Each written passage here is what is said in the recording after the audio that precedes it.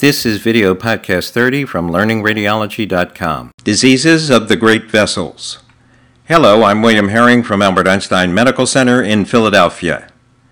In general, aortic anomalies are usually asymptomatic unless they cause an encircling vascular ring like a pulmonary sling or a double aortic arch. They can be complex lesions and they frequently require multiple projections using MR or CT. Just as a reminder, this is the normal branching of a left aortic arch. The first branch is the right brachiocephalic artery. The second major branch is the left common carotid artery. And the third branch is the left subclavian artery. Left aortic arch with anomalous right subclavian artery. This is a rare abnormality occurring in less than 1% of all people. The right subclavian artery arises as the last branch of the aortic arch and passes posterior to both the esophagus and the trachea. It produces an oblique shadow above the aortic knob that can be seen on the frontal chest radiograph, and the origin of the right subclavian artery can be dilated. That's called a diverticulum of Coumarel. The branching for a left aortic arch with an aberrant right subclavian artery. The first branch is the right common carotid artery. The second branch is the left common carotid artery. The third branch is the left subclavian artery. And then the last branch of the aortic arch is the aberrant right subclavian artery that passes behind both the trachea and the esophagus. Schematically, the aberrant right subclavian artery passes posterior to both the esophagus, which is shown in green in these diagrams, and the trachea in blue. I don't wish to imply by the sharp angles of this defect that this produces an intraluminal defect in the esophagus. It's an extrinsic compression. And this is what a left aortic arch with an aberrant right subclavian artery can look like on a frontal chest examination. The red arrow is pointing to the oblique shadow just superior to the aortic knob.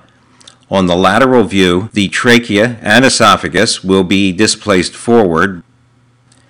This is a CT scan of a left aortic arch with an aberrant right subclavian artery. The red arrow is pointing to the left aortic arch. And in this CT, you can see the aberrant right subclavian artery passing posterior to the air in the trachea and pushing it forward. Right aortic arches. Right aortic arches come in at least 5 different types, but only 2 are of major importance. And those 2 are a mirror image type, which is also called a type 1, and the right aortic arch with an aberrant left subclavian artery, which is a type 2. All right aortic arches have certain things in common. The aortic knob is on the right side. There's leftward displacement of the trachea. There is no aortic knob on the left side. The aorta descends on the right, and usually just above the diaphragm, the aorta returns to the midline and then to the left side. In general, the mirror image type of right aortic arch is almost always associated with congenital heart disease, usually tetralogy of Fallot. The right aortic arches with an aberrant left subclavian artery are rarely associated with congenital heart disease, and they are also the most common variety of right aortic arches. The type 1 or mirror image type is associated with congenital heart disease 98% of the time. Its embryological origin is secondary to interruption of the left arch just distal to the ductus arteriosus. And this is what the branching of a mirror image right aortic arch looks like. First, here's the normal arch, right brachiocephalic artery, the left common carotid artery, and the left subclavian artery as its 3 major branches. A right arch with mirror image branching, the first branch off of the arch is the left brachiocephalic artery. The second is the right common carotid artery. The third is the right subclavian artery. There is no posterior impression on the trachea or the barium-filled esophagus by a mirror image aortic arch. The heart is usually abnormal in size or shape because of the presence of congenital heart disease, and the aorta descends on the right.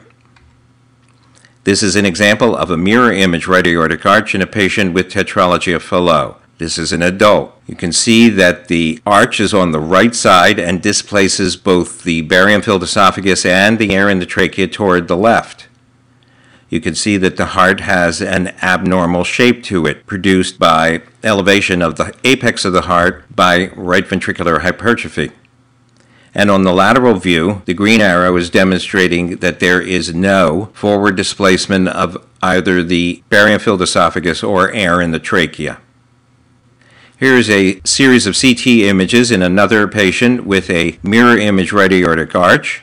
You can see that the aortic arch is on the right side and that there is no vessel that passes posterior to the air in the trachea or the esophagus. A right aortic arch with an aberrant left subclavian is associated with cardiac defects about 5 to 10% of the time. Most commonly, it too is tetralogy of Fallot, then atrial septal defect or ventricular septal defect, and coarctation of the aorta rarely. The branching of a right aortic arch with an aberrant left subclavian artery. The first branch is the left common carotid artery. The second branch is the right common carotid artery. The third branch is the right subclavian artery, and then the aberrant left subclavian arises as the last branch off of the right arch and passes posterior to both the trachea and the esophagus. This is a diagram that demonstrates the posterior position of the aberrant left subclavian artery behind both the trachea and the esophagus. There will be a posterior impression on the trachea and the barium-filled esophagus in patients who have an aberrant left subclavian. The heart will usually be normal in size and shape because most of these patients have no congenital heart disease. The aorta descends on the right.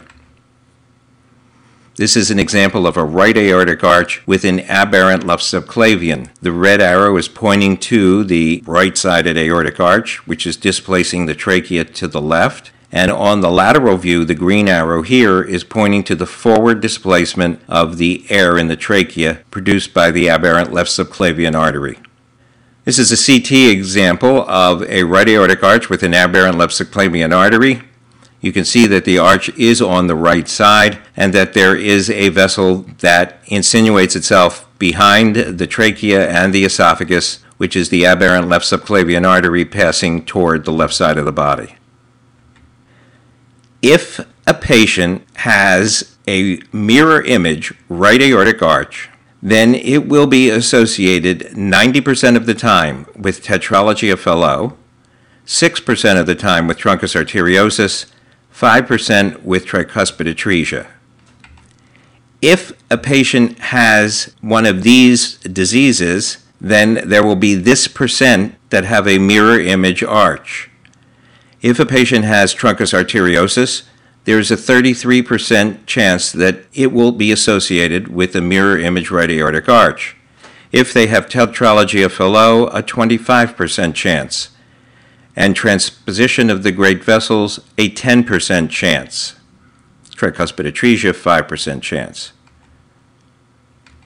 So that more patients with a mirror image right aortic arch have tetralogy of Fallot than any other congenital heart disease, but more patients with truncus arteriosus have an associated mirror image right aortic arch than with any other congenital heart disease. And the discrepancy between the two statements comes about because there's a much higher incidence of tetralogy of Fallot than truncus arteriosus. Double aortic arches. In general, a double aortic arch is the most common vascular ring. It is rarely associated with congenital heart disease, but the vascular ring produces tracheal and/or esophageal compression. It's caused by persistence of the right and left fourth branchial arches. The double aortic arch passes on both sides of the trachea and joined posteriorly behind the esophagus. The right arch is usually larger and higher than the left, which is smaller and lower.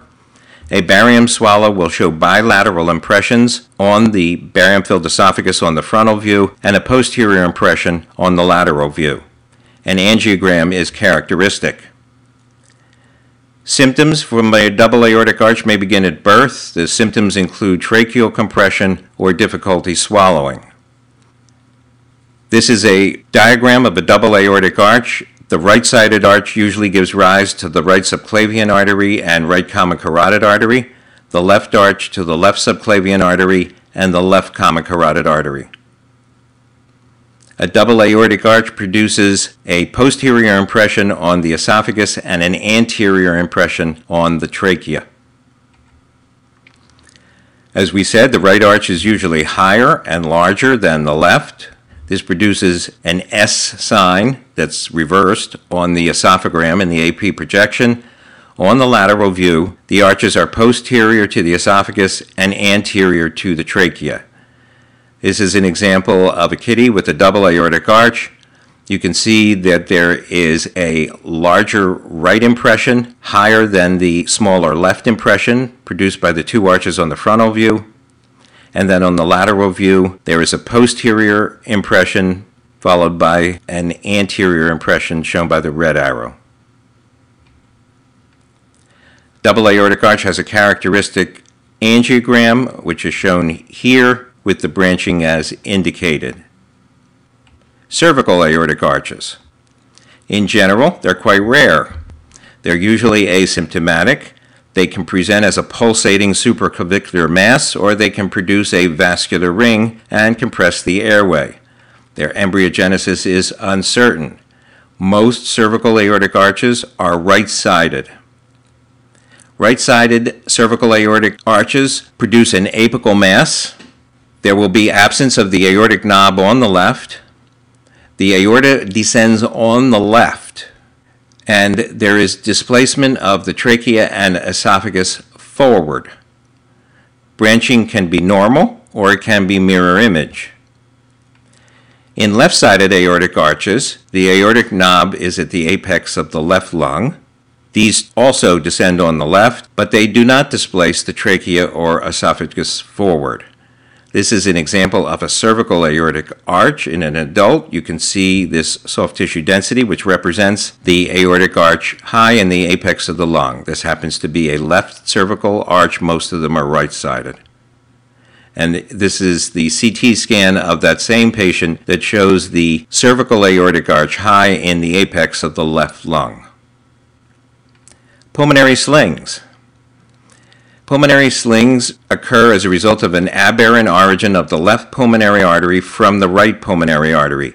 The left pulmonary artery passes between the trachea and the esophagus, and most of these are associated with other anomalies. For example, stenosis of the right mainstem bronchus that can lead to air trapping, lobar emphysema, and a hyperlucent lung. This is a diagram of a pulmonary sling that shows the left pulmonary artery arising from the right pulmonary artery and passing between the trachea and the esophagus. And this is an example of a pulmonary sling. On the lateral view, we can see that there is an anterior compression on the barium-filled esophagus and a posterior impression on the air-filled trachea. There is something in between the trachea and the esophagus. Tracheal impressions.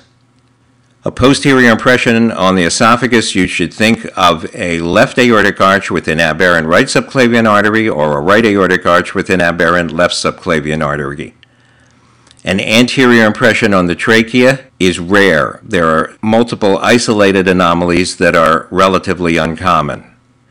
An impression on the anterior trachea and posterior esophagus, you should think of a double aortic arch.